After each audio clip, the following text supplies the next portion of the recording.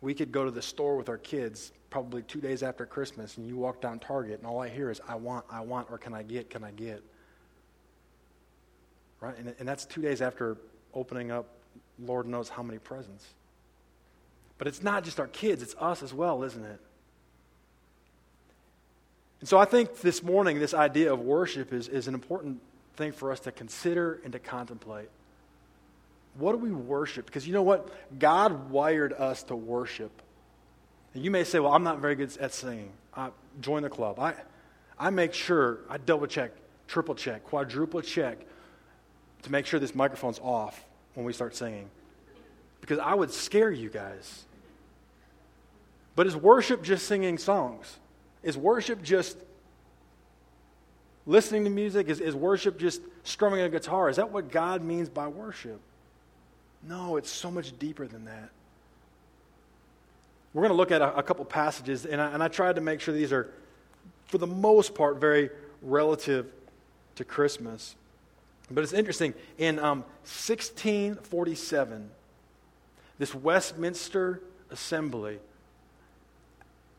asked a pretty big question. And the question was this: what is the chief end to man? What? At the end of when you boil it down, what is the chief end to man? And the answer they came up with, that man's chief end is to glorify God and to enjoy Him forever. That's awesome. You think about that. That our chief end, what we were created for, what we live for, why we are still breathing, is to glorify God and to enjoy Him forever. So I want to look at a few passages today. We'll go through these quickly because, like you, I am eagerly looking forward to a bowl of chili. And so we're going to do this somewhat quickly. So we just read a passage when we lit the candle. This song that Mary sang. This song that Mary sang, she sang after she arrived for a visit with Elizabeth. Last year on our Christmas journey, we went through each of the characters, the main characters involved with the Christmas story. One morning we spent the entirety talking about Mary. Mary is an amazing character. Unfortunately, I think we discount her today. And sometimes the only time that we really talk about Mary is during Christmas season. And it's always just Mary, and the only role she plays is having a baby. And what I find so amazing is when you think and you contemplate and when you study Mary, we have to understand that Mary's situation was radical. Like, we have a young girl, 12, 13, maybe 14 years old when this occurs. You guys remember the story. Like, she's engaged to be married to Joseph. Then she gets a visit from an angel, and the angel tells her she's pregnant. That doesn't happen very often, does it? And now she has to explain that to Joseph. Most of us guys, if we were in that situation, would probably react much worse than Joseph did. Joseph initially, his idea was he didn't believe her. And why should he? I mean, he didn't really believe it. He understands like the science involved with how someone becomes pregnant, and it didn't match up. He's upset. He's bothered. Her world is about to be turned upside down. Everything she had hoped for, all the things she had dreamed about. And girls and ladies, you remember, like as young girls, you begin to dream about that perfect wedding day, don't you? Like Mary Carlton's smiling. Like she's already picked her dress out. She has the colors. I mean, she's got it all done. She's probably got the bridesmaid. The only thing missing is the groom. And I'm going to make sure of that. Okay, but listen, that's one of those things that girls dream about. And certainly Mary did the same thing. And this storybook dream that she had thought in her mind was not going to happen. And she certainly thought, once Joseph finds out, he's running. Once my family finds out, they're not going to believe me. And so I'm going to be a single mom all by myself raising a child. The status of women during the days of the Bible oftentimes was somewhat below the value of an animal. So she had a long road ahead of her. And I love this young girl's spirit of worship. When she sings this song to Jesus, to God, she says, "My soul magnifies the Lord, and my spirit rejoices in God, my Savior." What happens to us in our lives when tragedy occurs? When the unexpected arrives? How often, when we think of the worst case situation, do we go to God rejoicing? If you're like me, it's probably not often. But Mary did. This young girl went to God rejoicing, not in the circumstance, but because of her Savior, because of how great God was. It's interesting, you can go back into and read about Hannah in the Old Testament. And Hannah's prayer is almost identical to Mary's. And that tells us a few things, one of which is this: Mary knew the Bible. Mary knew her Bible. And so she understood, even though things didn't add up, even though she didn't understand what was going to happen, she didn't know how it was all going to play out. She decided here and there that she was going to worship God. In our worship, in our lives, does it have to be in line with what we want before we begin to worship God? Go a little bit further in this same chapter. I find another song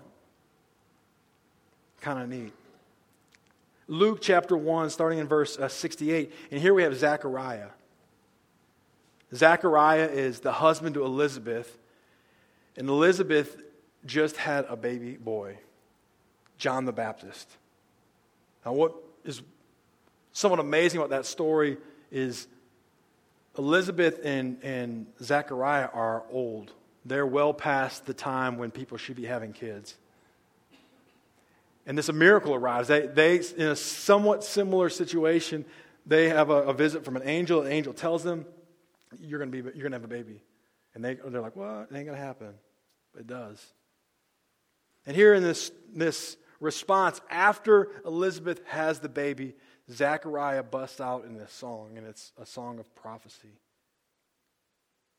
Verse 68 says, "Blessed be the Lord God of Israel, for he has visited and redeemed his people.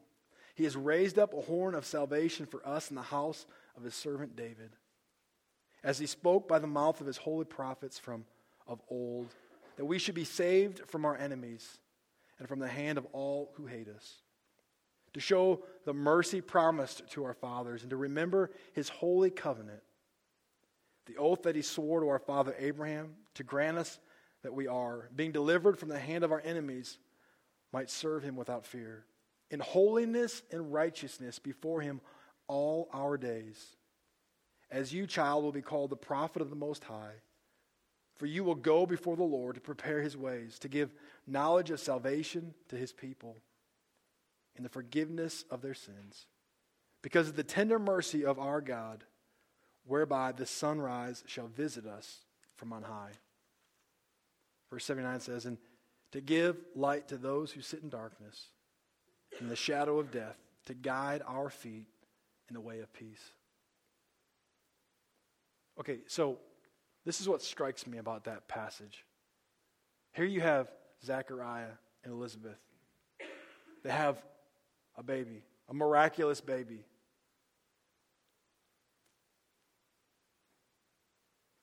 Now, most of us adults in here, it appears as if we have children. Now, you remember that time when you have that child? Right? It doesn't matter if it's your first, your second, your third, your fourth, if you're like us, or whatever. It doesn't matter what. But when you have that child, it consumes your attention, doesn't it? Right? I mean, you got the pictures out there. You're showing those pictures to anybody and everybody. Right? Because what you just had, that baby is the most beautiful thing in the entire world. And you want everyone to know about it. You want everyone to see it. Am I right? That's the way it is. There's nothing wrong with that. But this is what strikes me in that passage. Zechariah and Elizabeth just have a baby. And he sings a song not about the baby, but about a Savior. About Jesus, about God. That's what consumed him. It was a song of praise about his salvation. We see that word salvation used in that passage several times. Why do we worship? Why do we celebrate Jesus? Why do we celebrate Christmas? It's not because it's a little baby alone. It's a baby that would grow up to be a man who would one day walk to a cross for you and for me. He's our salvation. There's no cross without a manger. In this season of Christmas, we hear this church word called the incarnation of Christ. It's a fancy word that mainly means God became man. Jesus left heaven in all of its glory, in all of its perfection. He left heaven to come here. And he became 100% man and 100% God. I don't fully understand it. I can't fully explain it. It did. It happened. I believe it and trust it. God became man. You guys think about that. Just for a moment, think that God of the universe, the one who created everything, came in the form of a baby. Innocent baby. A baby that needed mom and dad there to feed it, to raise it, to keep it warm at night, to change its diapers. All that stuff. That's the form that God came here to earth in. He didn't just show up here on a white horse as this amazing leader. He didn't show up as a king, grown man that everyone looked at and bowed down to. He arrived as a baby. A little baby. And he arrived here to bring our salvation. So when we think about Christmas, celebrate with your family. Enjoy the presents that you get. But we all need to focus, think, ponder. That gift, the ultimate gift of Christmas, is a way for our salvation. Eternal salvation. It's a gift that will never tarnish. It's a gift that will never grow old. It's a gift that will never break. It will last forever. And Zechariah, that moment, as he's witnessing his newborn child, stops and he worships God. See, we have Mary earlier, who's a peasant girl, whose life is it doesn't add up. Things are occurring that don't make sense. What we would today consider probably not a good circumstance. She rejoices. And then we have, on the other side, we have Zechariah, who's A great blessing has occurred. A child. And he stops and worships and praises God. We go to the next chapter of Luke. Chapter 2. Verse 8. I'm going to read up through verse 20. So Luke chapter 2 verse 8 says, and suddenly, let me go up there, I'm sorry. And in the same region there were shepherds out in the field, keeping watch over their flock by night. And an angel of the Lord appeared to them, and the glory of the Lord shone around them, and they were filled with great fear. And the angel said to them, fear not, for behold, I bring you good news of great joy that will be for all the people. For unto you is born this day in the city of David a Savior, who is Christ the Lord. And this will be the sign to you, for you. You will find a baby wrapped in swaddling clothes, lying in a manger. And suddenly there was with the angel a multitude of the heavenly host, praising God and saying, glory to God in the highest, and on earth peace among those with whom he is pleased. When the angel went away from them into heaven, the shepherds said to one another, let us go over to Bethlehem and see this thing that has happened, which the Lord has made known to us.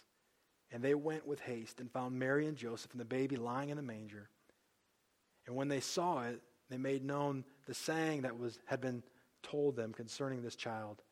And all who heard it wondered at what the shepherds told them.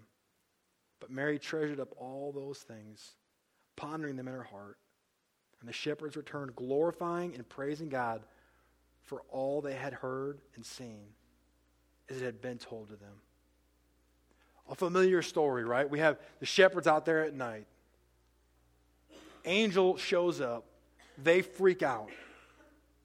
We, earlier in our journey through John chapter 10, in our journey through the Gospel of John, we talked about what a shepherd was. You know, a lot of times, especially during this day, this was a lowly job. This was grunt labor. These guys, in many areas, were notorious. If you guys remember, we also talked about their dress, the tools that they had, and the things that they used to protect the sheep. Nighttime was the high alert time. That was when the wolves and the different animals would come out. That's when people would come and try and steal. So they had to be on high alert during the nighttime. So it's nighttime. Angel shows up. They freak out. Understandable. I do the same thing. The angel tells them, whoa, chill out. Tells them not to fear. And then all of a sudden, these other angels show up. I could only imagine what it was like in verse 14 as this multitude of heavenly hosts praising God began to say, glory to God in the highest. On earth, peace among those with whom he is pleased. Could you imagine? I can't. It must have been awesome. These shepherds in the field. And it's so much different than it is like today in a city. Where the lights at the buildings and the street lights and all that kind of stuff create this glow. Maybe sometimes you had the opportunity to be out in the wilderness, out in the woods, away from the city, and it's just a lot darker, isn't it? And that's the way it would have been back then. It would have been dark. And all of a sudden, these angels roll up. How amazing is that? And this is what I find awesome. Is these angels, the angel shows up, tells them what's about to happen, what did happen. Angels leave, they go back to heaven, and these shepherds take off. Or as my Bible says, leave with haste.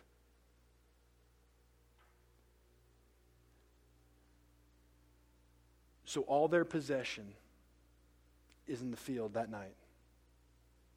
Those sheep. All that they own, their way of making money, their, for all practical purposes, their most treasured thing. And they leave it there, and they go find Jesus to worship him. They leave in haste. They don't even think about that. They don't take the time to pin up the animals. They don't say, okay, you two guys stay here. The rest of us are going to go over here. No, they leave in haste. They leave all that behind them, and they run to find Jesus, to worship him.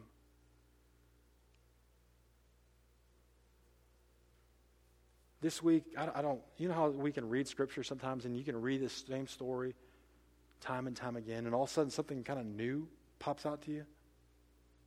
I was reading this passage earlier this week, and I can't tell you how many times I've read this. A lot. Every Christmas, probably for the last 30 years or more. You know what stuck out to me as I read this portion of Scripture? Is they show up there to Mary and Joseph, and they tell Mary and Joseph, and by this time a crowd had kind of come. There were others there. And they begin to tell Mary and Joseph about everything that happened, that this angel's coming and all this singing and going on, all this stuff going on. And I love how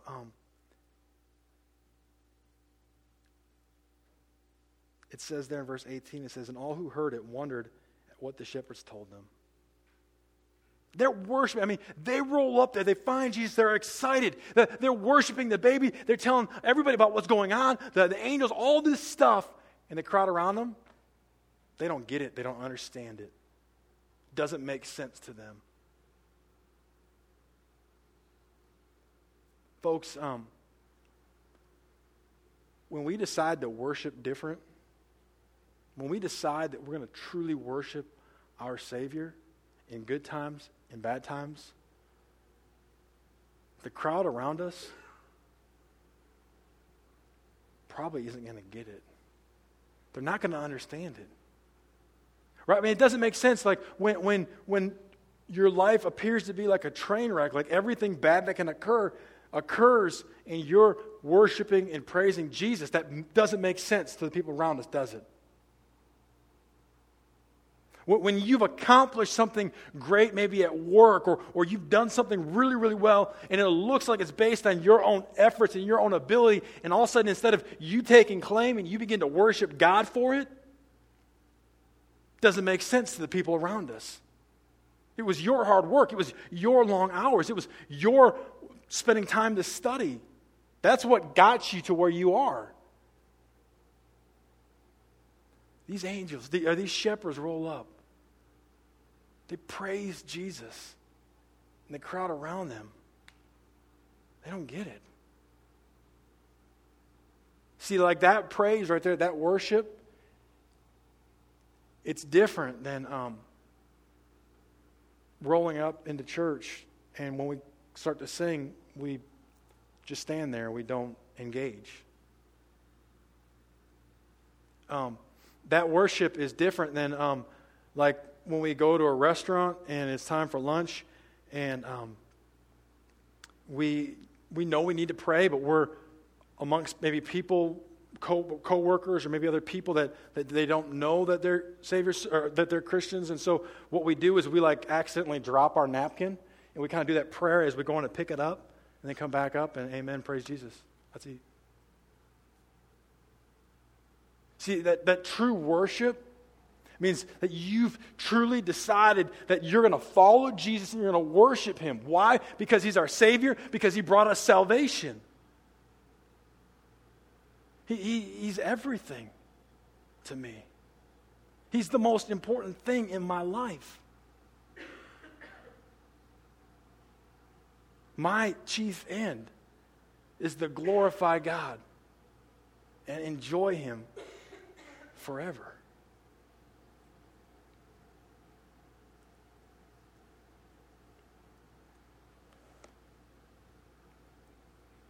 I want to just end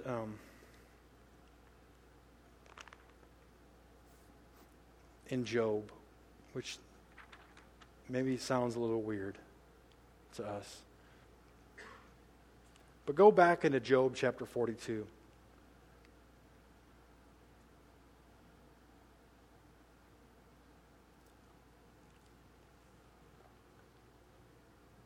Many of us, if we were brought up in church, are familiar with the story of Job.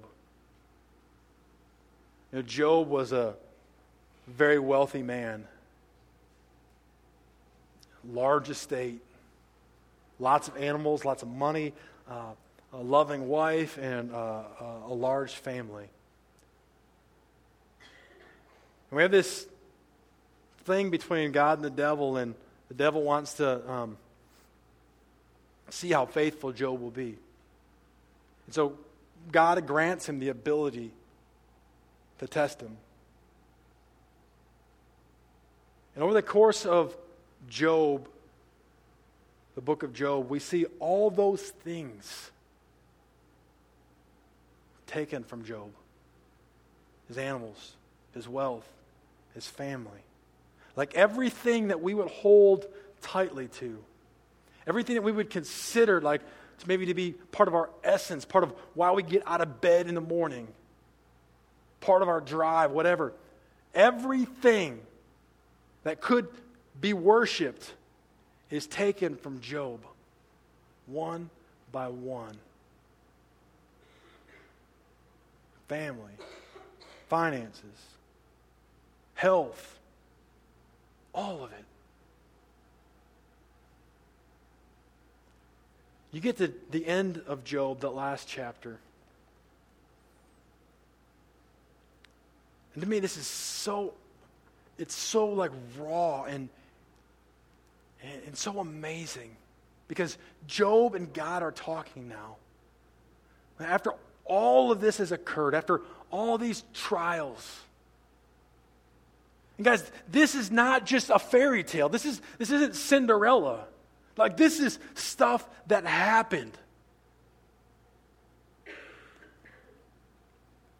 And so in Job 42, it says this, "Then Job answered the Lord and said, I know that you can do all things, and that no purpose of yours can be thwarted. Who is this that hides counsel without knowledge? Therefore I have uttered what I did not understand, things too wonderful for me, which I did not know." Job is saying, listen, like, God, like your thoughts are greater than my thoughts. Your ways are better than my ways. You know everything. And all I would do is I was talking before I was listening. I was just uttering things. I was just saying stuff. I was trying to direct you.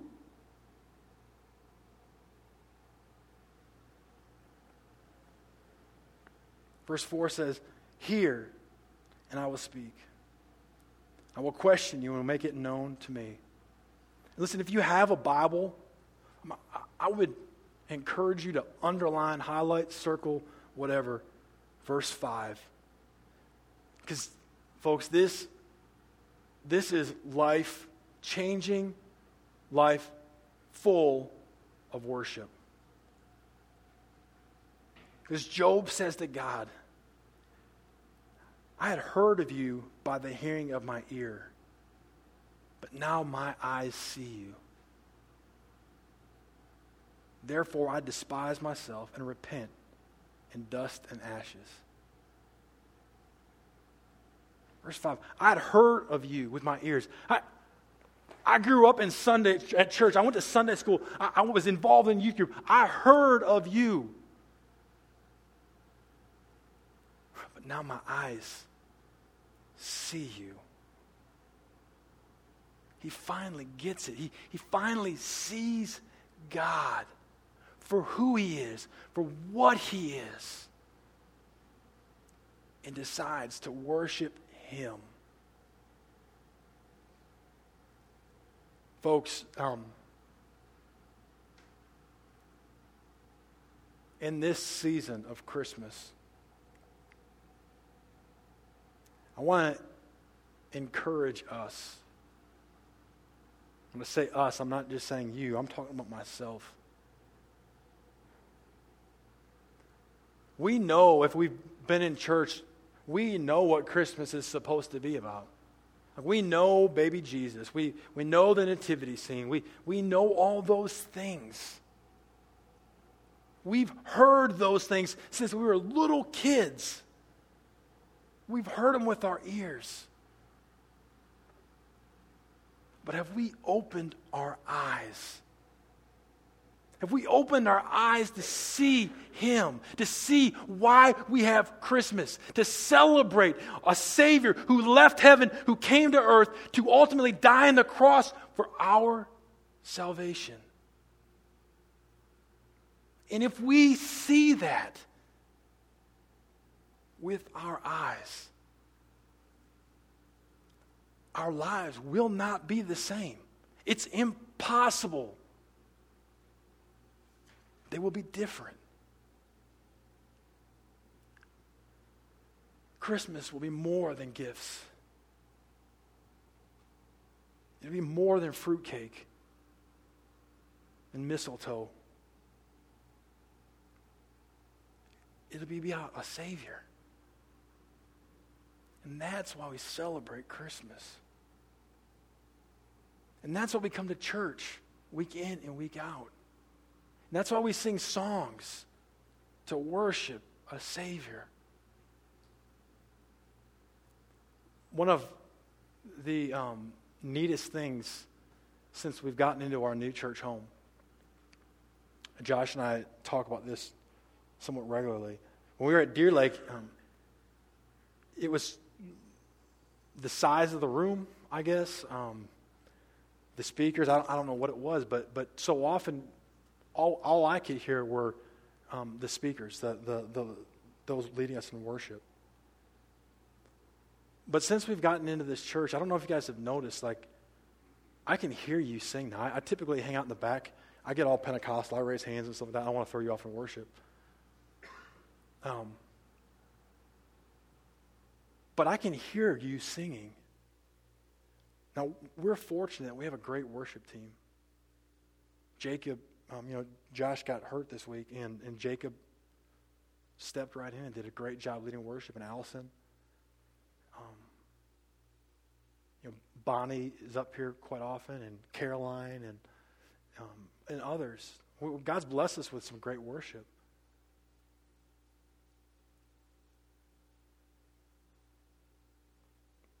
But it's not just their job to worship. It's not just their job to sing songs for our enjoyment. Worship's not about that. It doesn't matter how talented you are musically. It doesn't matter if you can sing in key or out of key.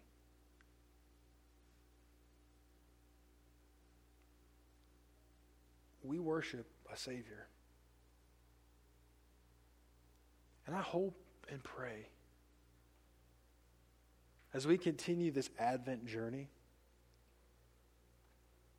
and beyond Advent, into the new year, that we lay a hold of worship. And we choose that we're going to worship different because of our Savior. That we grasp all that He did for us. As wretched as we are, as worthless as we ought to be. But Romans 5:8 tells us that God demonstrated His love for us, you and for me. And that while we are still sinners, while we're still messed up, while we still have all sorts of baggage in our lives, while we're running away from God, He loved us so much that He demonstrated His love for us by dying on a cross. Yes, we can celebrate a small little wooden manger. But the heart of everything, the heart of every service, the heart of our Christian walk, the heart of even this holiday is not a wooden manger, but a wooden cross. And a sacrifice for us to celebrate and to worship in awe. I didn't deserve it. But he loved me so much, that he sacrificed his only son for me and you. That's why we worship. That's why we worship. So let's worship different. Let's pray. Dear Lord, I thank you for this day and for all the things that you've done for us. And Lord, this morning, I just, in a story that is, or stories that are so familiar to us, and this Christmas story, or maybe time, it just kind of, we become dull to it. It loses some of its significance. But God, it's such an amazing part of history. And Lord, I just pray right now in the next few moments, as we go into our time of invitation, that you just work in our hearts, Lord. You reveal to us what needs to be revealed. I believe, God, I strongly believe that we all need change. Every one of us should come to church expecting life change. We're all sinners with the ability to be saved by grace. So, Lord, I pray in the next few moments that you begin to work on our hearts. And, Lord, if there's somebody here this morning that's never accepted you as their Lord and Savior, they've been worshiping other things, finding no satisfaction, Lord, help them to be able to find that satisfaction and that rest and that peace and fulfillment in you. And then, Lord, for those of us who maybe have gotten off course, our attention swayed and we begin to focus on other things. Lord, I pray right now that you allow us to return to a heart of worship. God, worship is more than a song. It's a lifestyle. It's a life commitment. It's us giving up everything for you, and thanking you for it. So, Holy Spirit, we ask that you do a great work. It's in your Son's name that we pray. Amen.